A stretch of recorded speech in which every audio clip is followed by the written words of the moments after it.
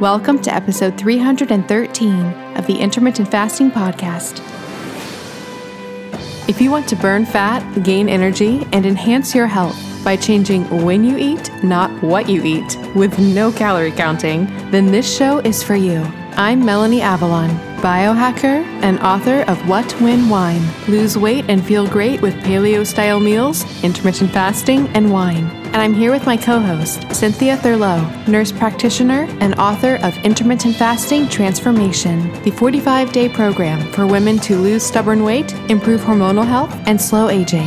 For more on us, check out ifpodcast.com, melanieavalon.com, and cynthiathurlow.com. Please remember, the thoughts and opinions on this show do not constitute medical advice or treatment, and no doctor-patient relationship is formed. So, pour yourself a mug of black coffee, a cup of tea, or even a glass of wine, if it's that time, and get ready for the Intermittent Fasting Podcast.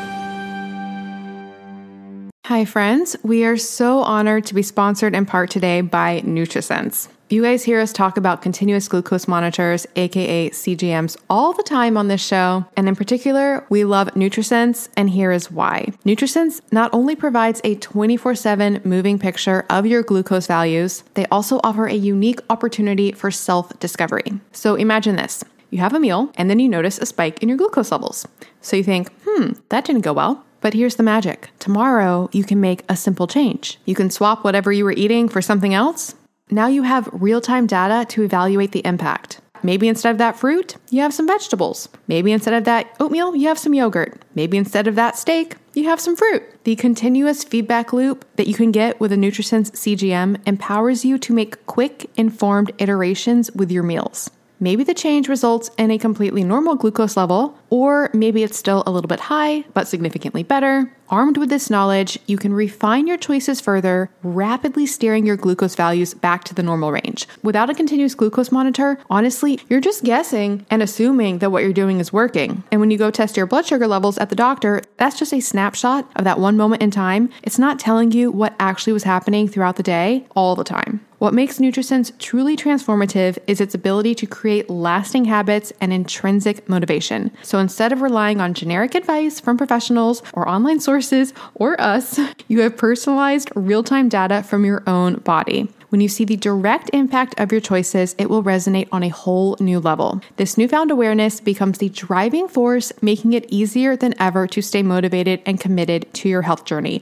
I promise you, friends, it's like opening your eyes to the secret to lasting change because it gives you this empowering knowledge that you just didn't have before. So, if you're looking to take charge of your health, gain real insights into your body, and make sustainable, positive changes, NutriSense is your ultimate partner. Join them and us on this journey of discovery and unlock your full health potential. Get started today at nutrisense.com/ifpodcast and receive a $30 discount off of your first month, which includes 2 CGM sensors, free shipping, and professional nutritionist support. That's nutrisense.com/ifpodcast for a $30 discount off your first month with 2 CGM sensors, free shipping, and professional nutritionist support. Which, by the way, I get a lot of feedback on just how helpful that nutritionist support is. It's so easy. You can talk to them in real time in the app, and they can really help you make sense of all the data that you receive from your continuous glucose monitor. nutrisense.com/ifpodcast, and I am just so grateful to NutriSense for helping support today's show.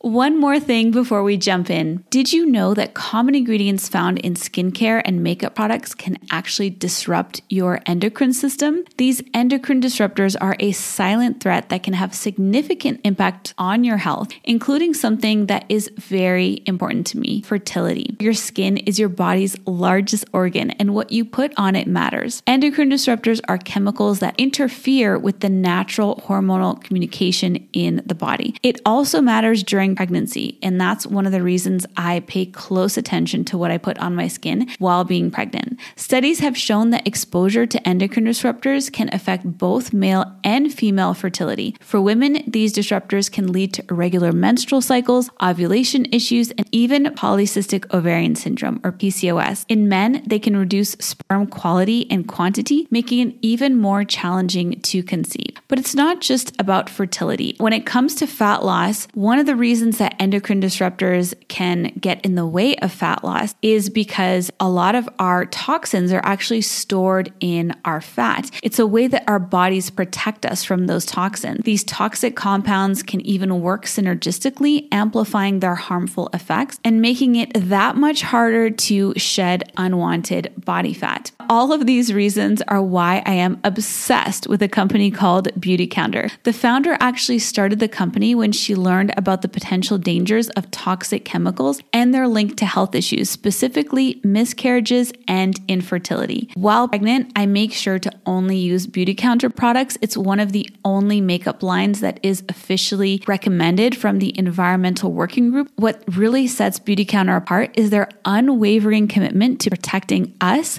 the consumers, from the hidden dangers that lurk in conventional beauty products. Beautycounter goes above and beyond, rigorously screening every single ingredient that goes into their products, ensuring that they are safe, clean, and free from harmful toxins. They're not just a beauty brand, they're a movement for change, advocating for stronger regulations in the beauty industry. With Beautycounter, I know that I can trust that the skincare and makeup that I use are not only effective, but also safe for me and my family. They have skincare lines for every skin type, as well as so many other incredible products. I absolutely love their overnight resurfacing peel. It's my favorite way to get anti-aging benefits in a skincare product. The makeup is absolutely amazing. I have tried alternative beauty products in the past and none of them truly performed. But with Beautycounter, the foundation is so amazing. It makes me feel like my skin can breathe and it looks so dewy and beautiful. You can shop with me at beautycounter.com/Vanessa Spina. New customers can use the code CLEANFORALL20 for 20% off their first order. Beautycounter.com/Vanessa Spina. All right, friends, now back to the show.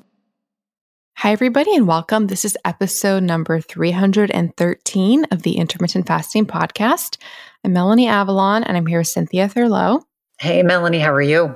I'm good. I've had a crazy week. Well, two things. The first is that I had an article published in CNBC, which was crazy because it was an actual profile feature type thing. So not just a quote, but the funny story about it. I've tried very hard to not talk about my age publicly just because of, mostly it's from my acting background.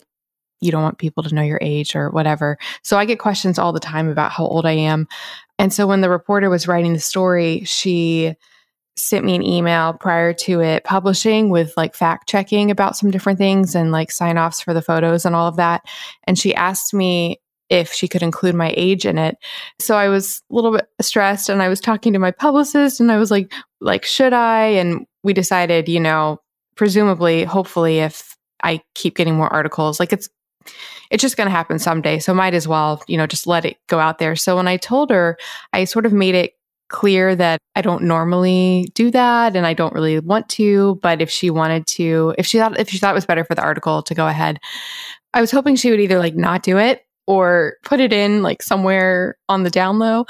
She literally made it the title. Did you see the article? I did. I guess as a middle-aged woman where a lot of women are embarrassed to say their age, I think we should all be proud of our ages. Was it that you thought there would be some bias because you were a young woman? No, it really mostly goes back to the acting stuff, and which I'm not, actively doing right now with the podcasting. So it doesn't matter so much. But with acting, you could not get roles because of certain. Really?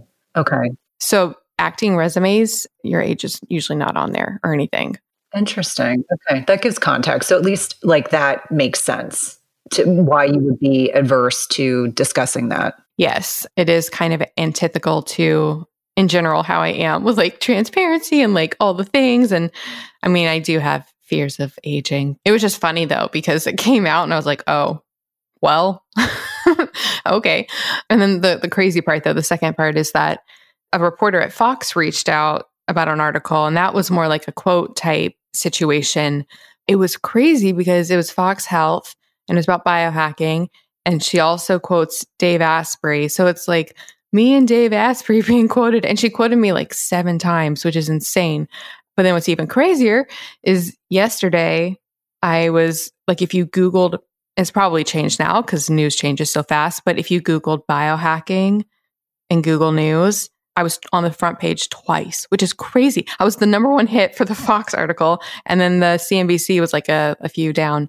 I just say all this to say it's like very surreal and exciting. And I'm like, I don't know what's happening, but it's exciting to see biohacking getting out there, like in the mainstream media, you know? Absolutely. Well, and I think there aren't a lot of, like, when I think about biohackers, I think it's very much a male dominated field. So I think it's certainly very encouraging that they're featuring more women. Oh, and actually both of the journalists were women, come to think of it. Although I actually got another reporter at Fox reached out. I don't know if he saw the Fox article. I'm guessing. I don't know. Because it was not through my publicist. It was just random.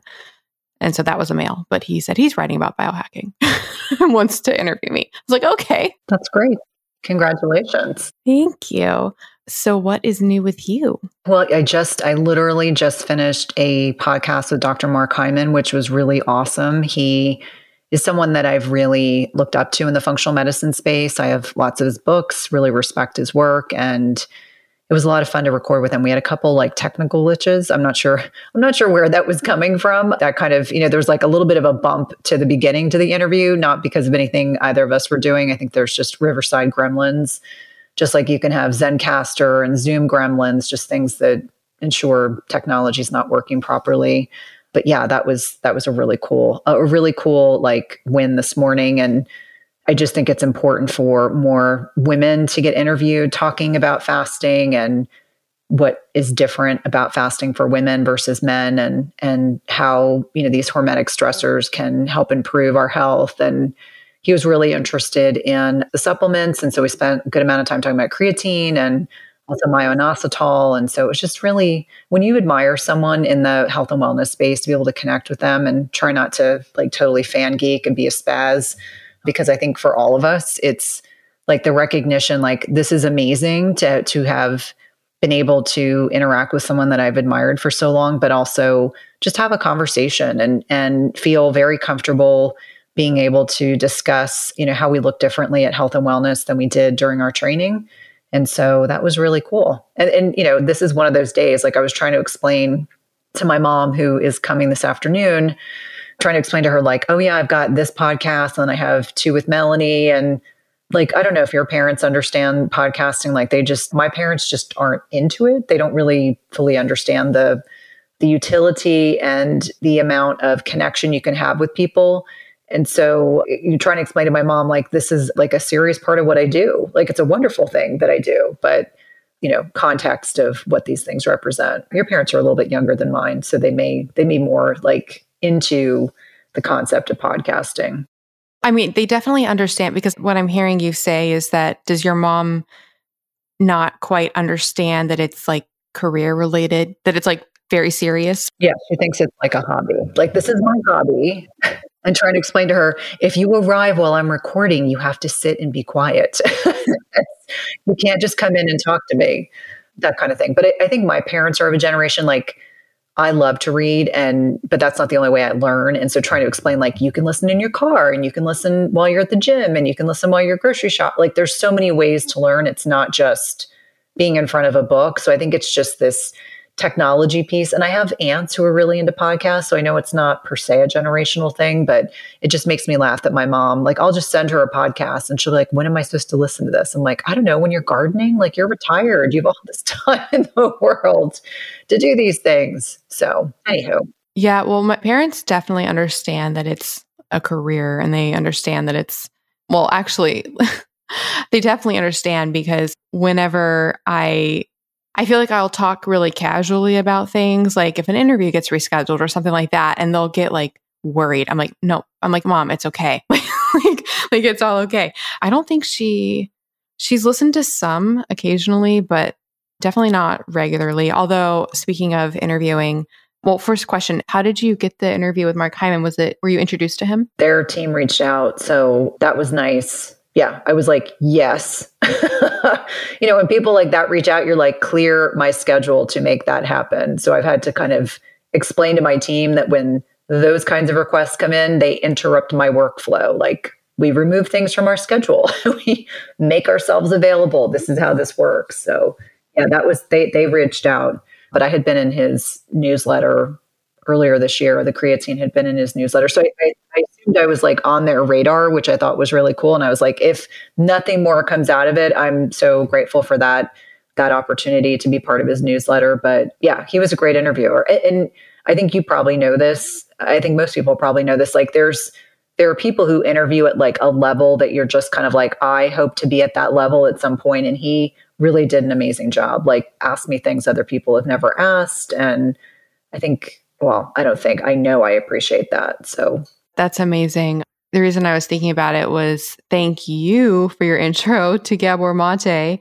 because I interviewed him. Oh, and I was going to say, I feel like that'll be the one episode that my mom, well, I don't know if she wants to listen to it because I talked about her a lot. Kind of like you said, it turned into like a therapy session. Totally. I mean, it's interesting. I don't know if you saw, there was like an event where he was interviewing Prince Harry. And I feel so conflicted about, like, I'm just like, I'm glad that Prince Harry's had so much success and with that book and his message, but I don't have any, like, it's not a slight against him or Meghan. It's not any of my business. I was like, I feel like it's so personal. But yeah, he is probably one of my favorite interviews, because I think you have to have done the work to be able to interview someone like that. And it would be very inauthentic otherwise. I don't know if you feel similarly after interviewing him. That experience, I was like, I'm basically having like a therapy session with Gabor Mate, except like thousands of people are listening. It's fine.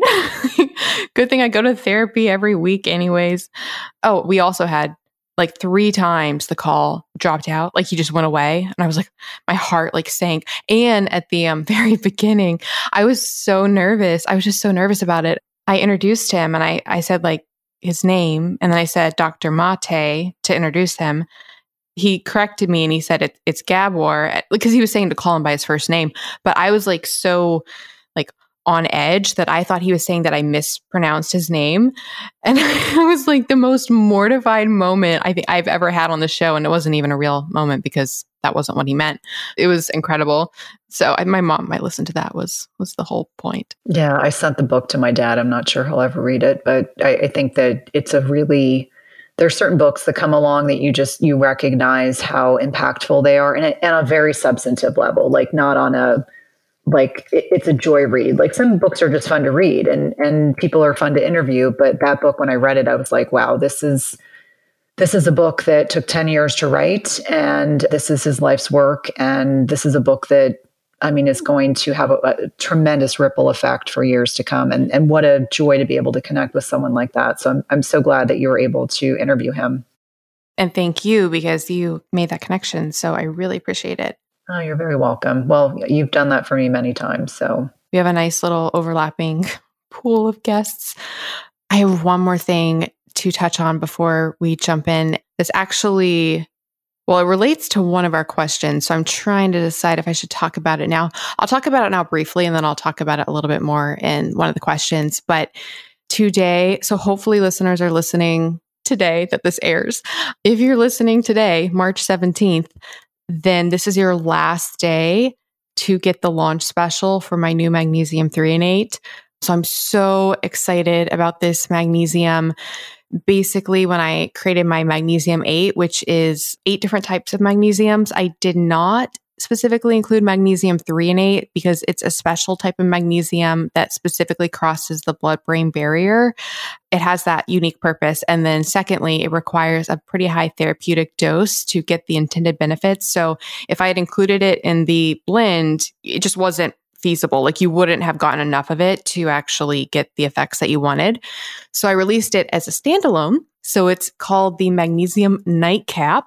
You can take it to help with your everything related to your brain. So sleep, mood, memory. And this is why I'm going to talk about it in a little bit about sleep. But so specifically, if you'd really like to support your sleep, if you'd like to support your cognitive function, the studies have shown that Magnesium 3 and 8 can help, like I said, with memory, learning, mood. It has been shown to reduce anxiety and depression symptoms, and it's also been shown to be neuroprotective. You definitely want to get my magnesium nightcap. So again, today, the 17th, is the last day to get the launch special, and the launch special is 15% off. And the code for that is nightcap15. However, some lucky people who got my Magnesium 8 special, so the people who grabbed that launch special, they actually have a special code for 25% off, which is awesome. And that code was emailed to them. So all the more reason, if you didn't get that code, to be on all the lists so that you don't miss the specials going forward. So for that, it is avalonx.us/email list, and you can text AvalonX to 877-861-8318. And when you text that number, you'll also get a one-time 20% off code, which is great. So yeah, those are those details. And I'll probably circle around just a tiny bit to the magnesium and our sleep question. But just wanted to get that in there.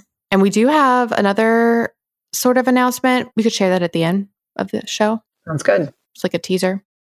Friends, I am so excited to tell you about one of my new favoriteest things ever. Okay, so you guys know I eat a lot of cucumbers. I don't think that this is any secret. And I find myself throwing away pounds of cucumber peels every single night. I felt so awful just throwing it in the trash. It seemed like such a waste. I'd always wanted to try composting, aka a sustainable approach to turning food waste into healthy dirt, but it seemed really intimidating and not very practical. So it was on the to-do list for quite a while. So you can imagine how thrilled I was when a company called Lomi by Pila reached out to me wanting to sponsor the show. Normally I have to think a little bit about all the brands that reach out to me. I was an immediate yes. I was so excited. I got my Lomi device. It is incredible. Lomi allows me to turn my food scraps into dirt with the push of a button. Lomi is a countertop electric composter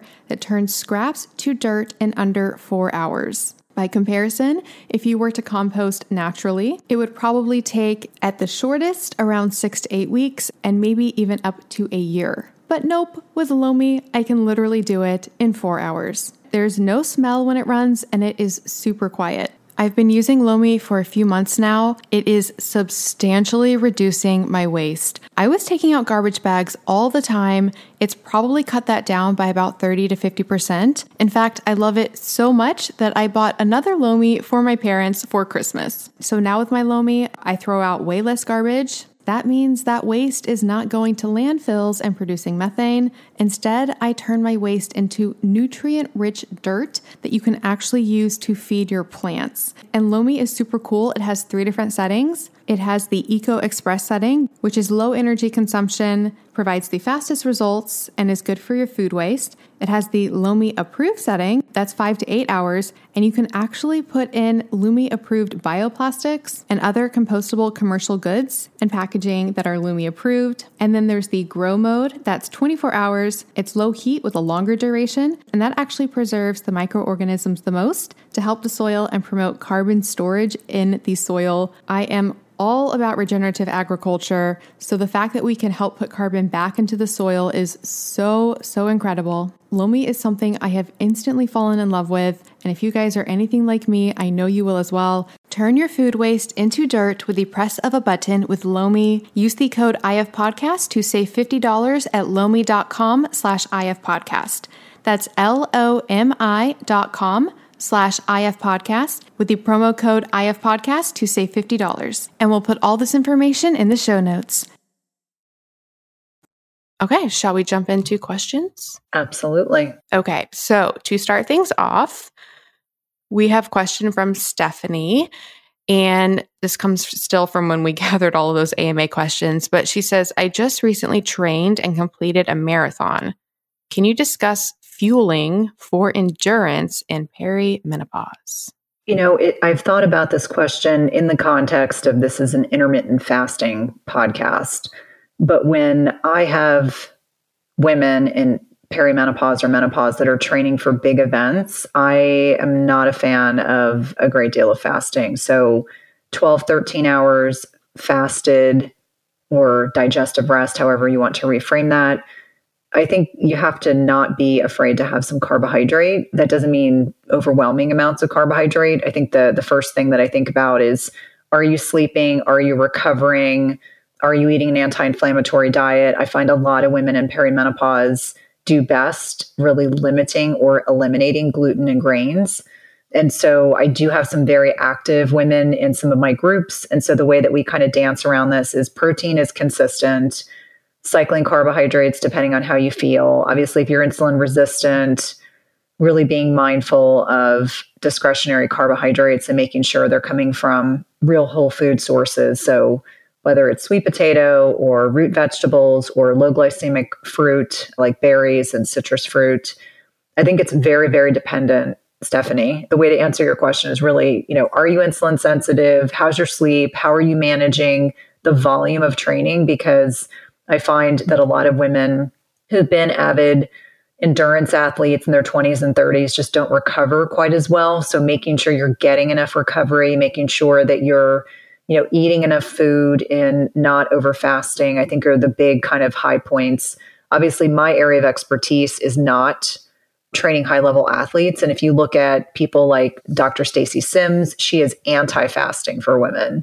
And she is someone that works with like elite athletes and individuals that are doing a high volume of training. So I think it's very unique, but I would say really being cognizant of the lifestyle piece that goes along with that. Doesn't mean it's impossible, just making sure you're getting enough recovery, getting enough sleep, making sure that you're getting your macros, and certainly not to restrict food, especially when you're doing a large volume. Like I've had girlfriends that were training for Ironman races. Whenever I say that, I always feel like I'm like, Ironman. I guess it would be like, Ironmans, I guess. Yeah, like semantics in my brain. But I think it's really important to just make sure you're not overtraining. I think that's the big, this role of hormesis, beneficial stress in the right amount at the right time, really, really important. I just see a lot of women that are still doing, and I'm not picking on CrossFit. I'm just going to give that as an example. CrossFit, Orange Theory Fitness, really intense exercise, not enough recovery. And they just, their cortisol just gets depleted. So just make sure you're taking care of you while you're doing that high volume of training. Melanie, what are your thoughts? Awesome. That was very, very helpful. You definitely know a lot more about that than I do. It's not at all my forte, the athletic realm, but I will just echo some of the things that Cynthia said, which is that in general, I like to think that I am macronutrient agnostic and that I always want people to find what works best for them.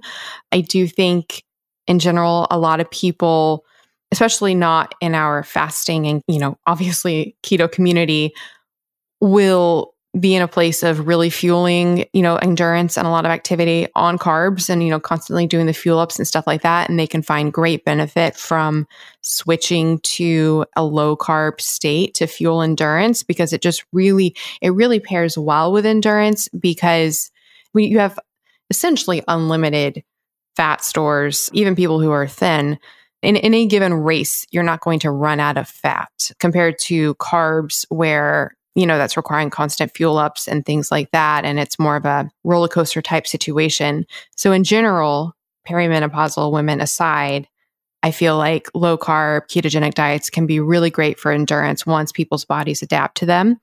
That said, I think it's really important, especially for women. And I'm really just echoing what Cynthia said, the body can get too stressed from these type of things. So that's where bringing in, I like how Cynthia was talking about carb ups might be really beneficial. So basically finding the right approach to the macronutrients that will allow you to both fuel longer term endurance type activities on a lower carb approach while still making sure that you're getting in, the carb ups and the way that you need to not be overly stressed.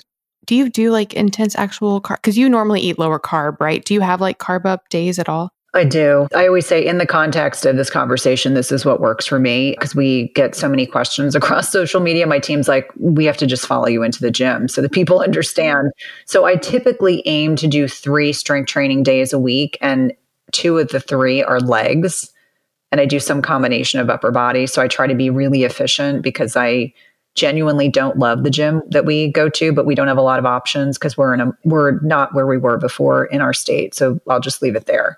So I'm like very efficient. I get in, I get out. I also do a lot of zone 2 training. And I think Peter Attia does a really good job of explaining what zone 2 training is.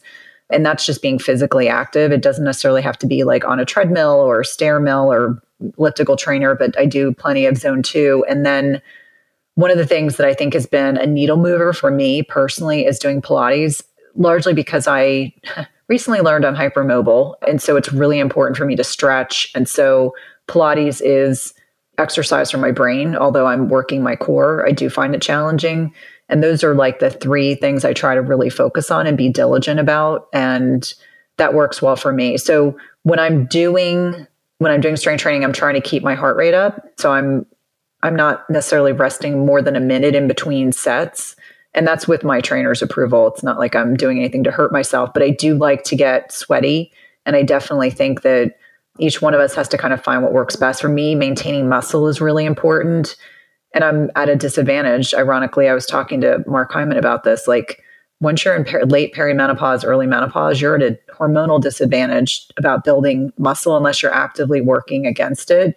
And so that's why the strength training piece is so important. But I think for me, I just stopped enjoying the CrossFit type classes. I stopped enjoying those conditioning classes.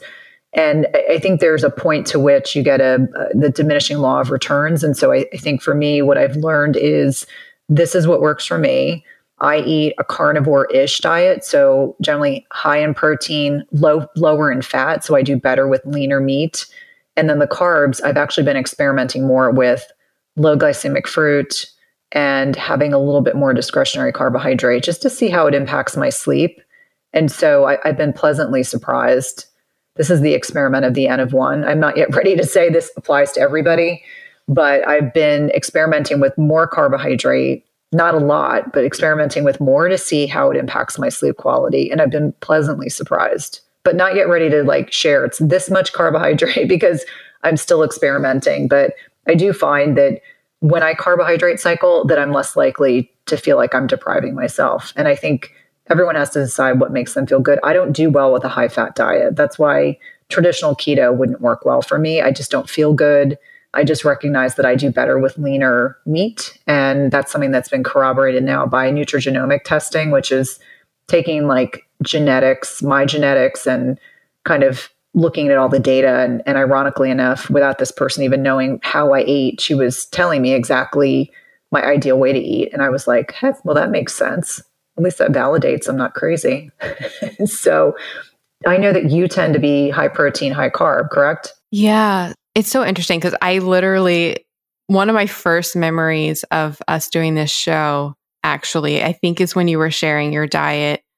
It was probably on this show.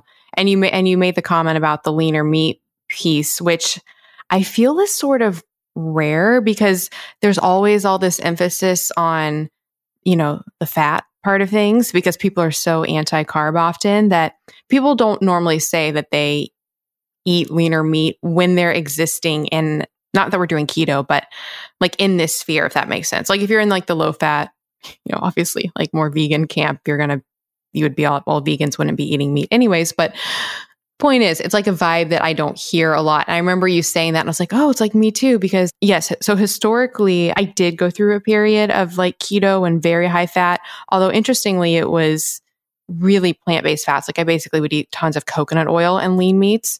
And then I switched to leaner meats. I basically just took out the fat. Then I brought back the carbs in the form of low glycemic fruits like you're mentioning. And what's really interesting hearing about your nutrigenomic experience. So when I do those tests, they actually say that I'm better with low carb and keto rather than the carb side of things. But intuitively, I just looking back at my timeline, and again, I'm all about like people need to find what works for them. So I'm always hesitant to talk about my like what I eat or my diet history because I feel like people want to do what I'm doing exactly, which is not the takeaway message here. But what's interesting is that I was low carb for I wonder how long, probably 3 or 4 3 years maybe.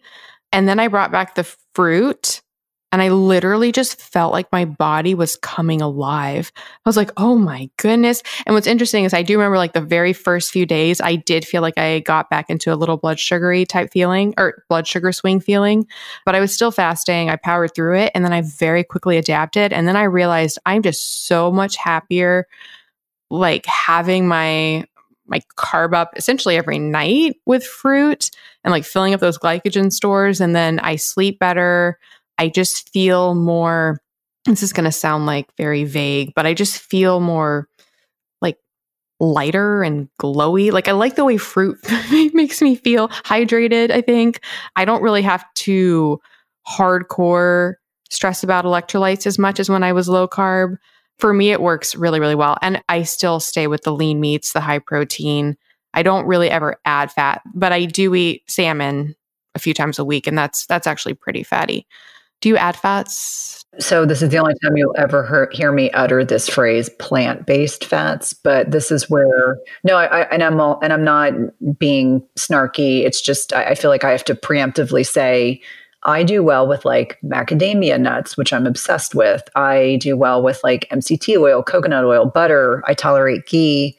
If I want nut butter or extra virgin olive oil or avocados, I do really well with those. But that's the one like lever that I have to be the most careful with. And it drives my husband crazy because leaner like beef is more expensive. So sometimes our grocery bills are mitigated by the fact that half the house likes fatty meat and the other half doesn't. And so it's just one of those things. So I think for everyone listening, you might do well with low carb. You might not. I think it's all about a degree of experimentation and being open-minded. And even though I'm not a traditional keto person, I sometimes get accused of being one, which I'm really not. I'm too high protein to be keto. But I do find that everyone should be open-minded. If something's not working for you, that's okay. Like for me, I'm also someone that needs more electrolytes. So if I'm doing low carb and I can tell on days when I'm depleting glycogen stores, so stored sugar, because I'm urinating more, and I'm like, okay, I need more electrolytes to kind of hold on to some of that water, but it's being depleted because you're going lower carbohydrates. Your body's kind of breaking down this glycogen source and you're urinating out not just sodium, but other electrolytes. But yeah, definitely a good point to honor what works best for you and not feel pressured to do something that doesn't make your body feel good. Because if I were fully ketogenic, I probably would not be feeling as good as I do, but that's okay. Yeah, exactly. And I really encourage people to not lump all carbs into one basket. Like for me, for example, I do really well with the fruit. Like starches, no. Like if I eat starches, I fill up like a balloon, like with water retention, and it messes with my energy levels. But some people do great with starches. Like that's perfect for them. And some people, fruit is like not their thing. I understand that starches and fruit are all, glucose, sucrose, and fructose, but the ratio of them and whether or not they're complex or not can affect how your body breaks them down and processes them. And then of course there's the gut microbiome aspect. So it's just so individual and so unique. I as well, like you, and I think we've talked about this before, but I do prefer for me the plant-based fats. Interestingly, the animal fats are very satiating for me, which is a good thing, but they just feel, I think we talked about this before, for me, I feel like heavier in my body or something. Like I feel like I process the plant-based fats better. They don't seem to like slow down my system, if that makes sense. Yeah, I can't. The last time I had duck fat fries, I just about vomited. They tasted delicious. And then like 2 hours later, I was like, let me just preemptively say, my gallbladder is very healthy. It's not my gallbladder. It's just the way that my body responds to animal-based fats. And so this is a perfect example of like the N of one and experimenting to find what works best. And if you're insulin sensitive, you have a lot more flexibility than if you don't. I think that's like a big takeaway. Yes. Definitely. So awesome. Okay. Thank you, Stephanie, for your question. Shall we go on to our next one? Sure. Next question is Paul, how to improve REM versus deep sleep as tracked on Aura. Specific strategies or supplements to improve either, depending on what we seem to be getting enough of on a regular basis. Awesome, Paul. Well, thank you so much for your question.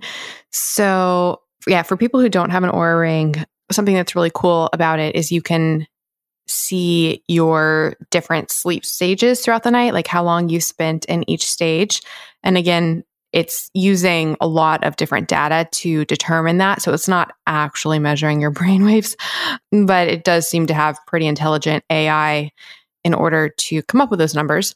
So you might realize that you are, lacking, or that you might benefit from more of one certain type of sleep. So REM sleep, I got a lot of information from this. I got a lot of this information actually from Oura's website, appropriately enough. So it's actually known as paradoxical sleep because it engages the body and the brain very similar to when you're awake, which is super cool. So 80% of our dreams actually occur in REM sleep. And the amount, I had written down the amount, it occurs every 90 to 120 minutes. And so early adults should spend around 20 to 25% of their total time in REM sleep. So like the equivalent of that is basically if you're sleeping 7 to 8 hours, then you should have around 90 minutes in REM. So as far as, and then the purpose of REM is that it seems to help with our brain health and our emotions and our mental wellness. So it's basically, like I said, it's when a lot of dreaming occurs. It's really important for if you have, anxiety or emotional experiences during the day. It's when the brain basically deals with that and reduces the amygdala's response and can reduce your adrenaline, and it can actually help you process the things that happen in our stressful lives. So it's really important for emotional balance. So can you specifically increase REM? Yes and no. In general, stepping back, it's probably best to just focus on your entire sleep as a whole rather than, the very specific sleep stages. But I'm going to give a lot of caveats to that. And also, if you had some sort of disorder, understandably, that affected a certain type of sleep, that would definitely be a different situation. But in general, I think the best approach is just supporting sleep in general, which is a lot of the sleep habits that we talk about a lot on this show. So I do all the crazy sleep things. It's one reason I am so in awe of people like Cynthia traveling all the time, because I need all of my sleep stuff to sleep well. So things like a dark, cool room, and studies have actually shown, for example, that light exposure specifically affects REM and temperature specifically affects REM. So specifically in REM, our core body temperature drops. So already in general, having a cool sleeping environment is important for sleep, but especially for REM, it can be really important. Keeping it dark, blackout curtains can be game changers. I remember when Jen used to host this show, I would talk about blackout curtains all the time. And the way it was with Jen was basically like, I would talk about something ad nauseum for like weeks, months, often years. And then finally she would like try it and totally be on board. And I remember the day she tried blackout curtains and she was like, why did it take her so long to do this? So blackout curtains can be amazing. Sleep masks can be amazing. Speaking of the cooling piece, I use a cooling mattress. I use the Uller. You use a cooling mattress, right? I'm embarrassed to admit to the community that I was gifted an Uller, and we like complete quiet with sleep, and neither one of us could tolerate. It was just this consistent noises drive me crazy. And so it was the noise. It wasn't the coldness. Like I appreciated and liked that. We both liked that, but we actually gave it to a family member who doesn't mind. I mean, I completely believe in them, and I think they're a wonderful, wonderful option, provided you don't mind the noise. How long ago was that? That was gifted to me in 2021. Okay, so I'm just wondering if it's their newest one. I'm assuming they probably have consistently, but I have friends who love theirs. Like they were like, oh my God, you're going to love it. And after a week, we were like, no, no. But I do keep my house very cold at night. So that definitely helps. I will say the one thing when I travel, the rare occasions, the thing I miss the most is the Uller, because it is a game changer for me. It's amazing because noise aside, I wear earplugs and I don't hear anything with those, which I will make a recommendation because it can be hard to find earplugs, especially for women if you have small ears. So it's the Howard Light, spelled, I don't know if that's how you say it, spelled Leight, women earplugs. They're pink I've been using these for years, and they are amazing. So we can put a link to those in the show notes. But yeah, when I travel, the heat retention, like all of that heat building up in the covers, I just feel like I'm suffocating. And what's really cool about the cooling mattress is you're not freezing. You're not like, it's not uncomfortable. It just basically really pulls the heat out of your body that's building up. So you still get to use the covers and feel all warm and snuggly, but the heat is not building up. And I just find it a game changer for me. And then, so some of the other things for sleep, well, obviously nice sleep habits like hygiene. So winding down every night, turning off social media. I use red lights to light my apartment. This is something I always leave out of my sleep routine, and I should remember to say it more. On YouTube, I love the Hertz therapies that they have. So like I play this one called, it sounds really woo-woo, but it's called Love Energy Open Heart Chakra, but it's 528 Hertz frequency. I just play that and it plays for a long time. It's like a 2-hour track. And then it typically just goes into other tracks that are also playing similar things. And having that ambient sound that is that therapeutic Hertz sound is incredible for me for winding down. The power of sound, I don't think, can be underestimated with its potential health effects. Or overestimated. Can't be overestimated. And then just some last few quick things. Going back to specifically REM sleep, alcohol has been shown to delay REM sleep and lead to less REM sleep overall. So drinking right before bed, probably not a good idea. Marijuana use increases deep sleep, but it can reduce REM sleep, which I realized I never said what REM stands for. It stands for rapid eye movement, which people are probably familiar with. It's because people's eyes move back and forth rapidly during REM sleep. And then also caffeine can have an effect. So if you're having caffeine close to bed, it can potentially invert your sleep cycle, which is kind of crazy. So it can actually make REM happen earlier and slow wave happen later. So that's really interesting to me. And then, so this is really important. So obviously, we always want to be focusing on sleep quality. This also might be a thing where sleep quantity is also really important.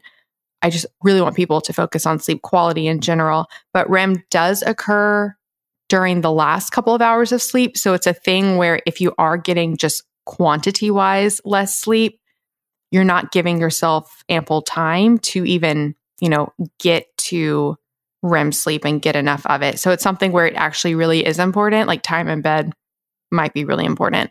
And then to circle back to what I was talking about in the beginning, magnesium. So GABA is really, really important for sleep, as is magnesium in supporting that process. And then magnesium just as a standalone, it's been shown to be calming, relaxing, to support sleep. So magnesium in general does this. And then like I was saying before, magnesium threonate is, if you want one type of magnesium to really, really support sleep, you really want magnesium threonate. It's going to cross the brain and it's going to help induce sleep and have a relaxing effect, especially for people who are struggling to fall asleep and not wanting to deal with pharmaceuticals and things like that. Like this can be a really powerful supplement to support your sleep. And I say it's natural. It is modified to be in that form. Like we make it to be in that form to cross the blood-brain barrier, but it is magnesium. It's not like a pharmaceutical. So like I was talking about in the beginning, if you're listening today, it's your last chance to get 15% off my magnesium nightcap, which is that magnesium threonate. Just use the code nightcap15 at avalonx.us. If you're one of the lucky people that got the launch special from my Magnesium 8, which is my full spectrum broad blend, they'll have a 25% off code that they were uniquely emailed. If you're listening past the 17th, use the code MelanieAvalon to get 10% off. Or if you want a 20% off code, sorry for all the codes, text AvalonX to 877-861-8318. Okay, that was a lot about sleep. Cynthia, what are your thoughts on REM? When it comes to sleep support, there's a lot. I remind my patients to be thinking about sleep when they wake up in the morning. So we know that even if you're not tracking sleep, it's helpful to just kind of lean into lifestyle. A lot of things that Melanie did a really nice job explaining, getting sunlight on your retinas, which are getting sunlight on your eyes first thing in the morning, usually within the first hour, getting 5 to 10 minutes, you can sit outside and drink your coffee, walk your dogs, etc. That can be very beneficial. It helps suppress melatonin and increase cortisol. I think about the things that are lifestyle mediated. So getting physical activity every day, all of us would probably agree. If we're sedentary all day long, you're not going to get as good a sleep. Our bodies are conditioned to move. Even if that means you do water aerobics or you do zone 2 training and just walk, definitely very beneficial. In fact, sometimes I feel like my less intense workouts are the ones that help me sleep best. In terms of things that I think are the greatest needle movers at night, I would concur cold, dark room. I wear a silk sleep mask every night. It's not sexy, but guess what? Light exposure on your eyes in the middle of the night can actually cause some waking up. And I think for many women, they sleep really well until 35, 40, and then all of a sudden sleep starts to become a little bit more elusive. And you start to think about hormonal fluctuations, things that are changing in the body, less progesterone, which can impact sleep quality, certainly onset of sleep, certainly anxiety and depression, waking up anxious, waking up with your heart pounding. So before I talk more about like lifestyle things, I want to just mention, if you're 35 or 40 and you're starting to see your sleep quality erode, or you're 45 or 50 and you've been there for a long time, get your hormones checked. Progesterone can be life-changing for a lot of people. And actually, I'm in the midst of doing a program through A4M, and they validate a lot of things that I tell women. Oral progesterone is going to be sedating. It's going to help with sleep onset. It upregulates GABA. It upregulates this inhibitory neurotransmitter, which can be very, very helpful for sleep onset. The other piece is for a lot of women, and there's still a great deal of fear mongering about hormones in general. I do find that for those that it's appropriate for, estradiol replacement can help with sleep duration. So you fall asleep with progesterone and all the lifestyle things, and then estrogen can help with kind of buffering that waking up in the middle of the night.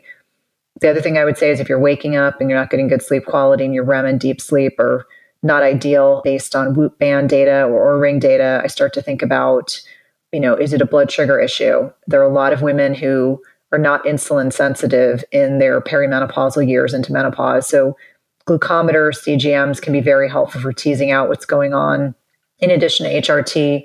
And then in terms of supplements, the supplement that has made the biggest net impact in my sleep quality is myo-inositol.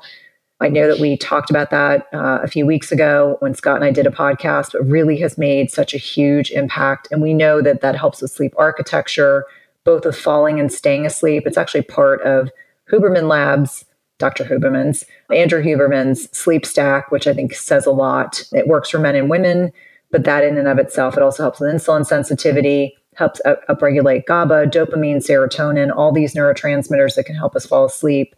And then beyond that, I would say, if appropriate, melatonin can be very, very helpful for sleep. When I look at my sleep metrics on my Oura, and so I've been able to track 2 years worth of metrics, the things that have been the needle movers are the things that Melanie and I have kind of talked about, but also the use of HRT and myo-inositol. For me personally, I would say I would also kind of tag in there other things that are helpful. Soaking in magnesium. Usually I do a magnesium soak. You can soak your feet, soak your body. There are ways to increase the absorption of magnesium through your skin. I think many people remember I've talked extensively about the fact that I have this whole arrhythmia background in cardiology. And so we were constantly tinkering magnesium levels, potassium levels with patients to lessen the likelihood they would go back into arrhythmias, dysrhythmias, et cetera. And so magnesium is really important. There's different types of magnesium, as I know Melanie has talked about, but I like to use transdermal magnesium. The product Ancient Minerals does a nice job. I have no affiliation with them. They just have a nice high quality product. You can buy it on Amazon. And then taking oral magnesium, I think can be very, very helpful. I have like a sleep stack with myo-inositol and then also magnesium L-threonate because that crosses the blood-brain barrier. But I would say those are like good things to start with. But if you don't have great sleep metrics, I think it's more important that you reflect on how you feel and not get caught up in the metrics. Because I think some people live and die by their data. And I just kind of look at it and go, oh, that's great. I had 3 hours of REM sleep. I had 2.5 hours of deep sleep. That's fantastic. That's really good, especially for someone at my stage of life. But I think kind of being cognizant of the things that are going to be the big needle movers are important, but don't get caught up in the metrics. Just like I would say that people shouldn't get caught up, like if they have a blood sugar spike on a CGM, like you just look at it and go, okay, that's good data to have. Let's not do that again. So I think that can be very helpful. I take AG1 several times a week after working out and when I'm ready to break my fast, and it really makes me feel unstoppable. I love to add it to a protein smoothie, or actually will drink it with filtered water, and I love both variations. My 17-year-old also enjoys AG1 after a workout to ensure he stays really well hydrated. A great deal of what I focus on in my personal life is ongoing gut health improvement. And I do feel fundamentally that AG1 has contributed significantly to improvements in my gut health over the last 3 years. I feel as if the key health benefits from multivitamins, minerals, pre- and postbiotics all work together synergistically to improve my gut microbiome. And AG1 is way more than just greens. It's important to note that it's made with 75 super high quality vitamins, minerals, and whole food sourced ingredients that deliver incredible benefits to the gut microbiome, as well as sleep support, assistance with energy, and so much more. So if you want to take full ownership of your health, today is a good time to start. Athletic Greens is giving you a free 1-year supply of vitamin D and 5 free travel packs with your first purchase. I find that these 5 free travel packs are so convenient when you're traveling. In fact, I was in Los Angeles last week and I used one each day that I was away. Go to athleticgreens.com/IFpodcast. That's athleticgreens.com/IFpodcast and check it out. Yeah, you touched on so many good things. I'm so glad you brought in all of the physical activity piece. Yeah, because so much of supporting sleep at night is like being active during the day, kind of like with the early light exposure. I'm so glad as well what you just said, I think is so important, because I think if there's one thing that's really going to not help your sleep, it's going to be really stressing about your sleep.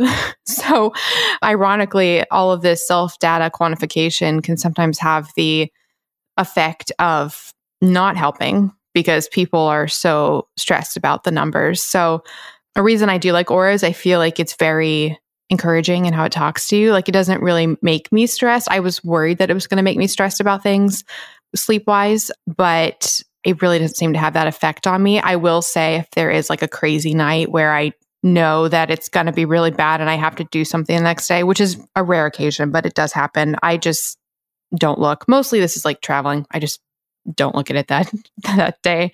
And then I did think of like 2 other things that made me think of.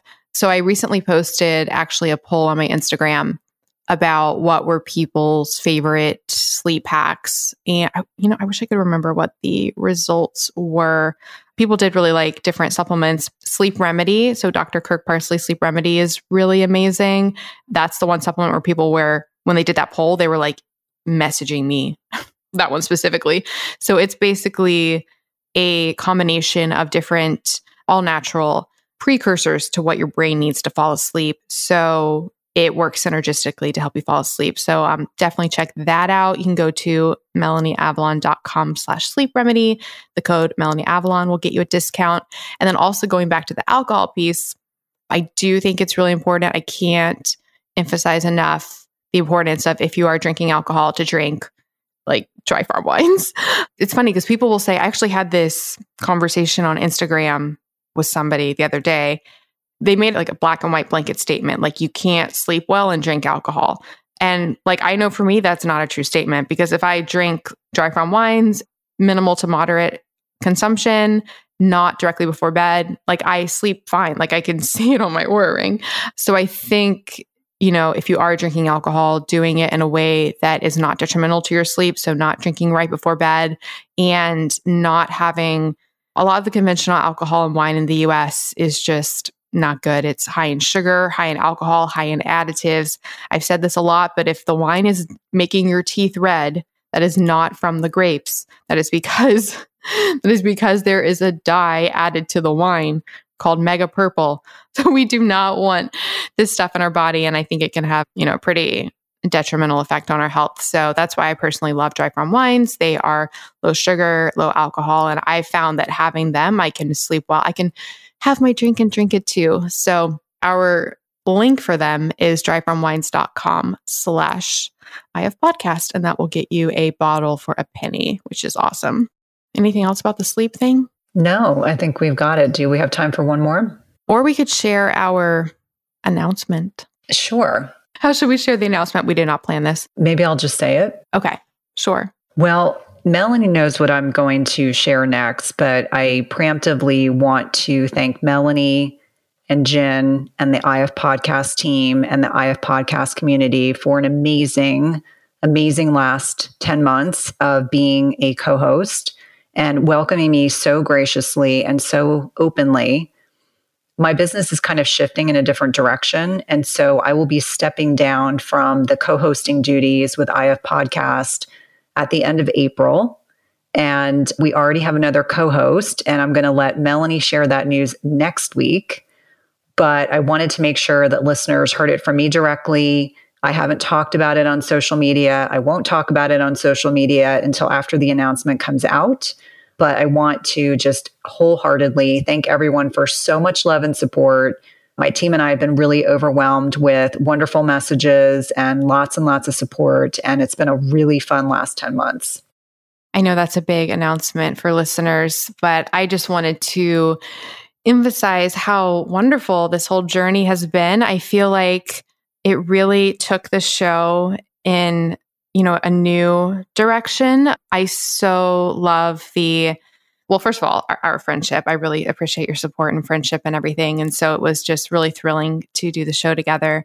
I really love the clinical perspective that you have brought to everything. I feel like we had a lot of questions building up that honestly, we just wouldn't really touch on the show because we didn't have the, prior to you being on the show, we didn't have the knowledge or expertise to really talk about all of these things that women experience so much with like their hormonal issues and perimenopause and menopause and all of this stuff. So it was really exciting to really be able to provide that resource to listeners. So I just really want to thank you for everything that you brought to the show.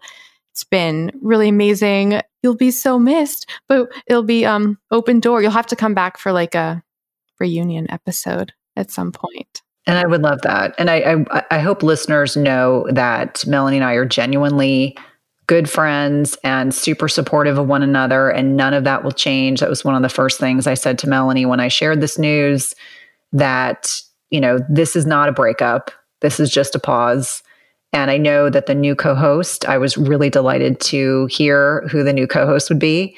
I think you all will be very, very pleased with who this is. I'm not going to give any more details than that because it's not my place to share. But I wanted to make sure that everyone knew this is not a breakup. This is just a pause. I think that one thing I've learned in the past 2 years is that I have to really hold true to, the direction my business is going in. And I think with the book last year, things were a wonderful whirlwind. But now things have kind of settled back down. It's like, okay, what are the things I need to be focusing in on? And my kiddos are getting older, and I have one who will be heading to college, in like just over a little bit of a year, and another in 3.5 years. And so getting really deliberate with my time. But thank you, Melanie. It's been such a pleasure to be able to co-host with you and be able to interact with these amazing listeners and community that you and Jen built. No, thank you. Thank you, really. And I was thinking about it just now with Jen. She's not really in the biohacking sphere. So she has her like fasting community, but it's more, it's a massive community. It's more a bubble that I'm not in quite as much because it's a slightly different audience. Whereas I think with you and I, we're in a very similar audience. So, and the point of that is I think we're going to be we'll be talking all the time, and we'll be running into each other probably a lot. Yeah, absolutely. That's what we keep saying. Eventually we're going to meet in person, but that hasn't happened yet. I'm sure we will. Some conference or something. I need to start going to things more. Yes, you do. I'm working on it. Give me your travel skills, please. Oh, I love to travel. Let's just put it this way. We have a trip coming up next week, and then I have another trip right after for business. And I'm always planning the next trip. Like I just planned a trip for next November for my family, like over a long weekend. It's like, that's just my mentality. It's like, let's keep traveling. So it's fun. I'm very jealous. Like I said, if I didn't have the stress aspect that I get with disrupting my life, because I love actually being at the places. It's like everything surrounding it. So yeah, so listeners, stay tuned. Hopefully, if you're on the email list, you might have actually already receive the announcement about the new co-host, but make sure you get on our email list. If not, you can get on that at ifpodcast.com. For listeners, you can get everything that we talked about in today's show in the show notes at ifpodcast.com/episode 213. The show notes will have a full transcript, so definitely check that out. They'll have links to everything that we talked about. We talked about a lot of things, so that will be very, very important. You can submit your own questions for the show by emailing questions at ifpodcast.com or going to ifpodcast.com and submitting questions there. Like I said, we're not mentioning the co-host now, but I do think it's out there. If you already know who the co-host is and you'd like to submit specific questions for that person, feel free to do so. And I think that is all the things. Oh yeah, you can follow us on Instagram. I am Melanie Avalon. Cynthia is Cynthia_Thurlow_, and we are IF Podcast. So, okie dokie. Well, anything from you, Cynthia, before we go? No, see you on our last episode. I know. Crazy. Well, I will see you next week. Sounds good. Bye. Thank you so much for listening to the Intermittent Fasting Podcast. Please remember, everything we discussed on this show does not constitute medical advice, and no patient-doctor relationship is formed. If you enjoyed the show, please consider writing a review on iTunes. We couldn't do this without our amazing team.